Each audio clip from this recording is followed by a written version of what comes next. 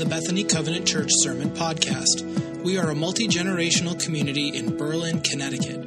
Our services are held Sundays at 9:30 a.m., and you can find out more about us at www.bethanycovenant.org. Hello, my friends. Two particularly important initial points to make as we come to step 10 today. The first, a little knowledge is dangerous. I've been involved with people in recovery programs for nearly 40 years. Today will be the 10th sermon in this series. We only have a little knowledge. We only have a little knowledge. Be slow to come to conclusions, even slower to give others advice from what you may have learned. Listen. We are never learning when we are talking. We may learn if we listen. And our family, our friends, our acquaintances who are in recovery don't need advice as much as they need a listening friend to walk the recovery road with them, whether it's recovery from alcohol or drugs or pornography or sin. And the second, each one of us is unique. Each person has lived a different life. Even identical twins have different stories to tell, different perceptions of the same family members or the same life experiences. How people got to where they are, how they are progressing, how they think and how they act is unique. This is why the advice of Jesus' brother James is so relevant. Be quick to listen and slow to speak. James 1:19. In his letter to the church in Ephesus, the Apostle Paul tells us how we can get and stay focused and guided by God. Ephesians 4:1-2, quote, I urge you to live a life worthy of the calling you have received. Be completely humble and gentle. Be patient, bearing with one another in love. End of quote. Some clarity.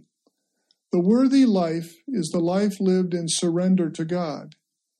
The result of a life lived in surrender to God will be both humble in relation to God and gentle in relation to people.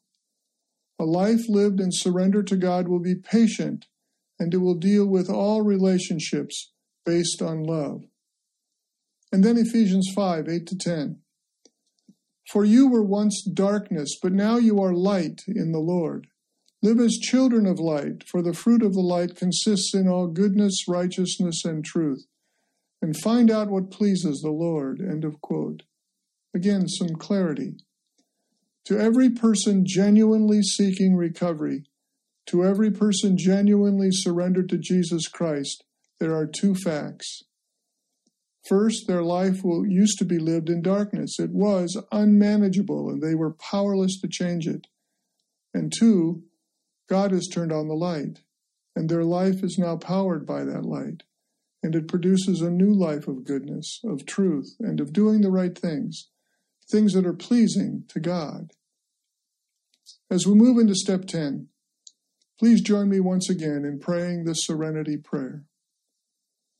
God, grant us the serenity to accept the things we cannot change, the courage to change the things we can, and the wisdom to know the difference. Living one day at a time, enjoying one moment at a time, accepting hardship as a pathway to peace, taking as Jesus did this sinful world as it is, not as we would have it, trusting that you will make all things right if we surrender to your will, so that we may be reasonably happy in this life and supremely happy with you forever in the next. Amen. Understanding step 10. Here's step 10. We continue to take a personal inventory, and when we were wrong, promptly admitted it. Now, if you've planted a garden, then you know the amount and kind of care required to keep it healthy and make it fruitful. The rocks and weeds must be removed. The soil is enriched with compost or manure. Seeds are planted. Regular watering is essential for growth. Protection is provided from insects, from birds, and from deer. And even after all that is complete, constant care is required to keep the garden clear of weeds. Now here is a central truth to remember. Hear this well. The garden once belonged to the weeds. The weeds always want it back. People in recovery, whether recovering from an addiction, an obsession, or compulsion, or from sin, are like the garden. Our lives once belonged to the weeds of our self-defeating behavior. But God made it possible for us to have a relationship with Him. When we surrendered our life and will to God, He planted a garden in us.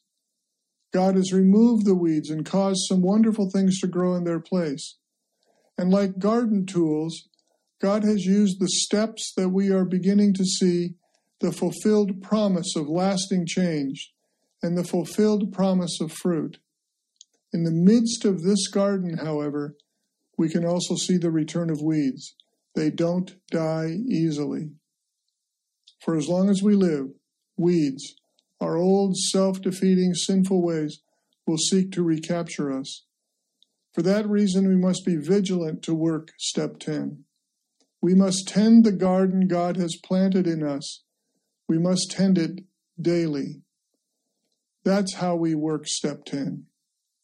The first 3 steps brought us into a relationship with God and serenity with God.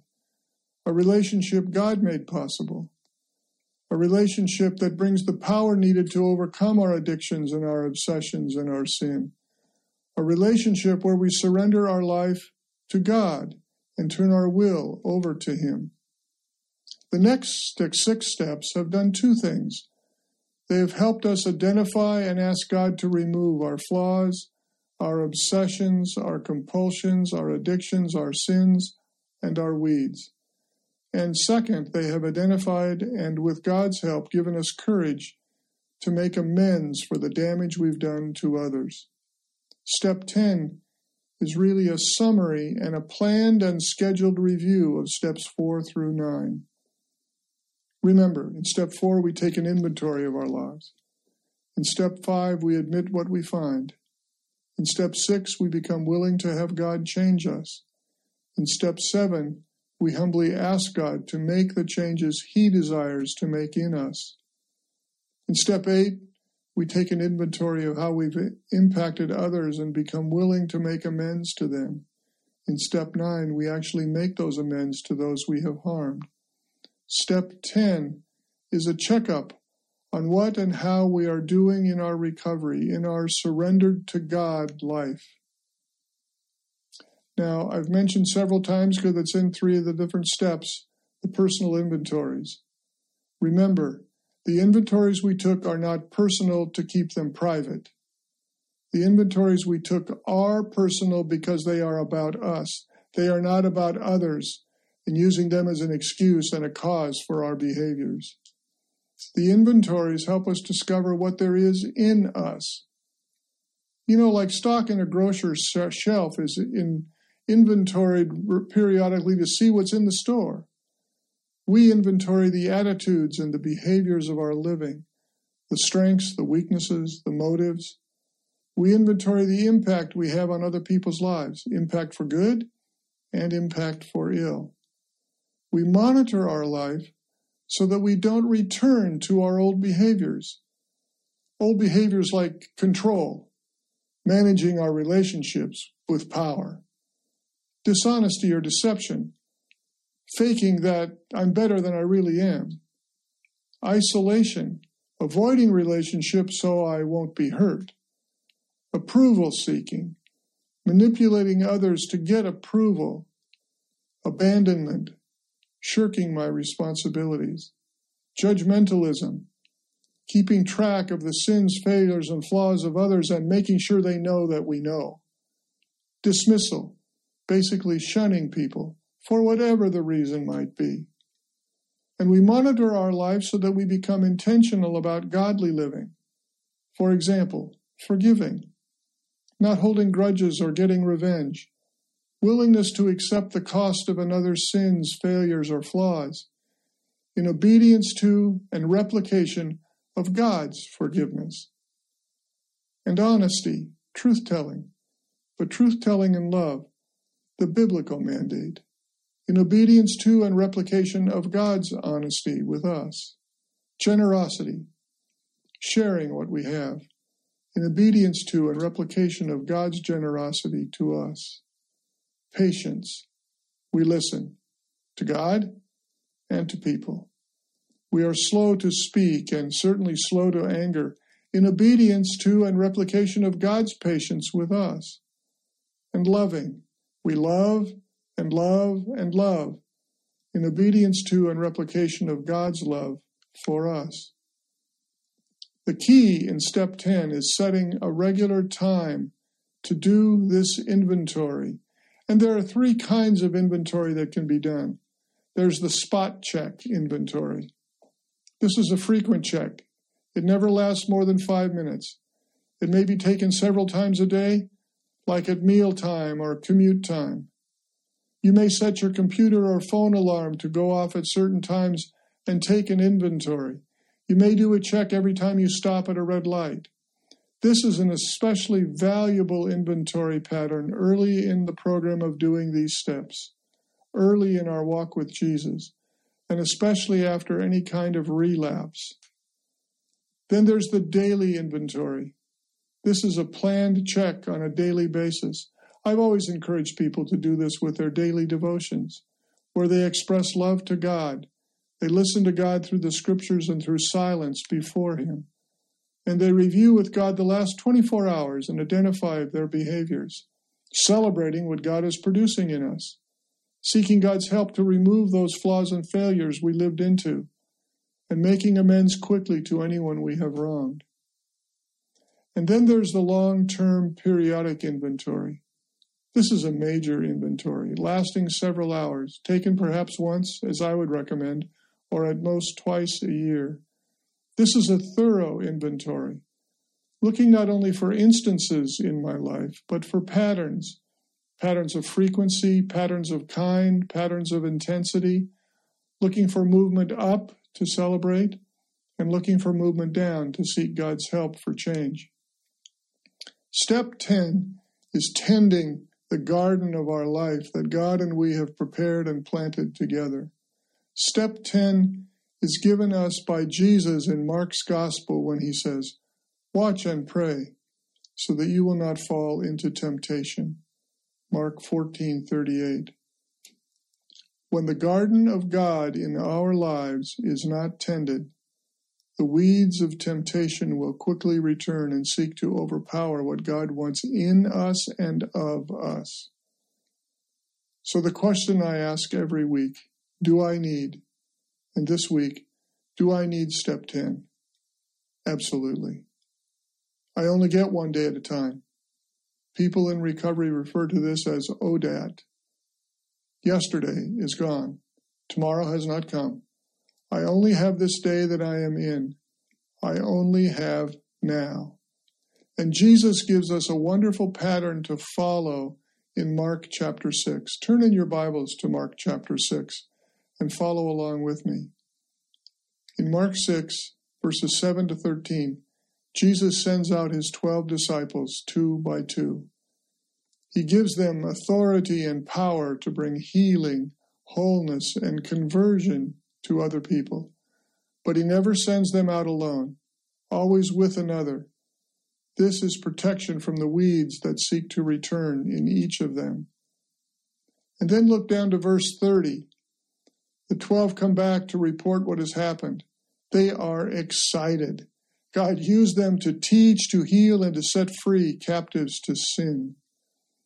Then in verses chapter 6 of Mark 31 and 32, Jesus wants to get alone with them to reflect on what has happened.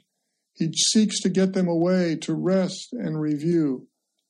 And in verses 33 and 34, we find people follow Jesus and his disciples. And that, my friends, is a distraction. But it's always this way. When good happens, people want more. And the opportunity for reflection and rest gets put aside. That is the beginning of trouble. Success sometimes leads to our garden not being tended. In verse 45, Jesus sends the 12 out in a boat to get alone and to get away. Here's the point of that. The crowd can't follow on the water, and only so many can fit in the boat. But Jesus is not with them. He sends them on ahead. And we know what they talked about, what had been happening in their lives. And then in verse 46 of Mark 6, Jesus gets alone with his Father to pray. Jesus needs his own time to rest, reflect, and pray. He's alone with his Father doing just that. Jesus sets the standard for us. And if Jesus needs a quiet time and place, how much more do I need a quiet time and place? A quiet time to listen to God reveal his truth, his love for me and for all people. To tell God my response of love for him. A quiet place to review with God my life, the progress made, the areas still needing to be changed. A quiet place to be refreshed, to be refueled, to be recharged, to be retooled, to become all that God intends in me. A quiet place. Listen. There is a quiet place, far from the rapid pace where God can soothe the troubled mind. Sheltered by tree and flower, there in my quiet hour with him, my cares are left behind. Whether a garden small or on a mountain tall, new strength and courage there I find. Then from this quiet place I go prepared to face a new day with love for all mankind. I want to interject here.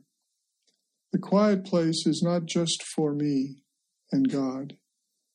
It's a preparation for me to do God's will, to go from that quiet place prepared now to face a new day with love for all mankind, which is our mission.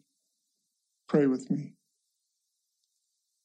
Lord, help me and my friends to plan and implement quiet times in quiet places so that we might be restored, so that we might be renewed, so that the garden you have planted will be well tended, so that we might be re-energized by your graceful Holy Spirit. In the name of Jesus, amen.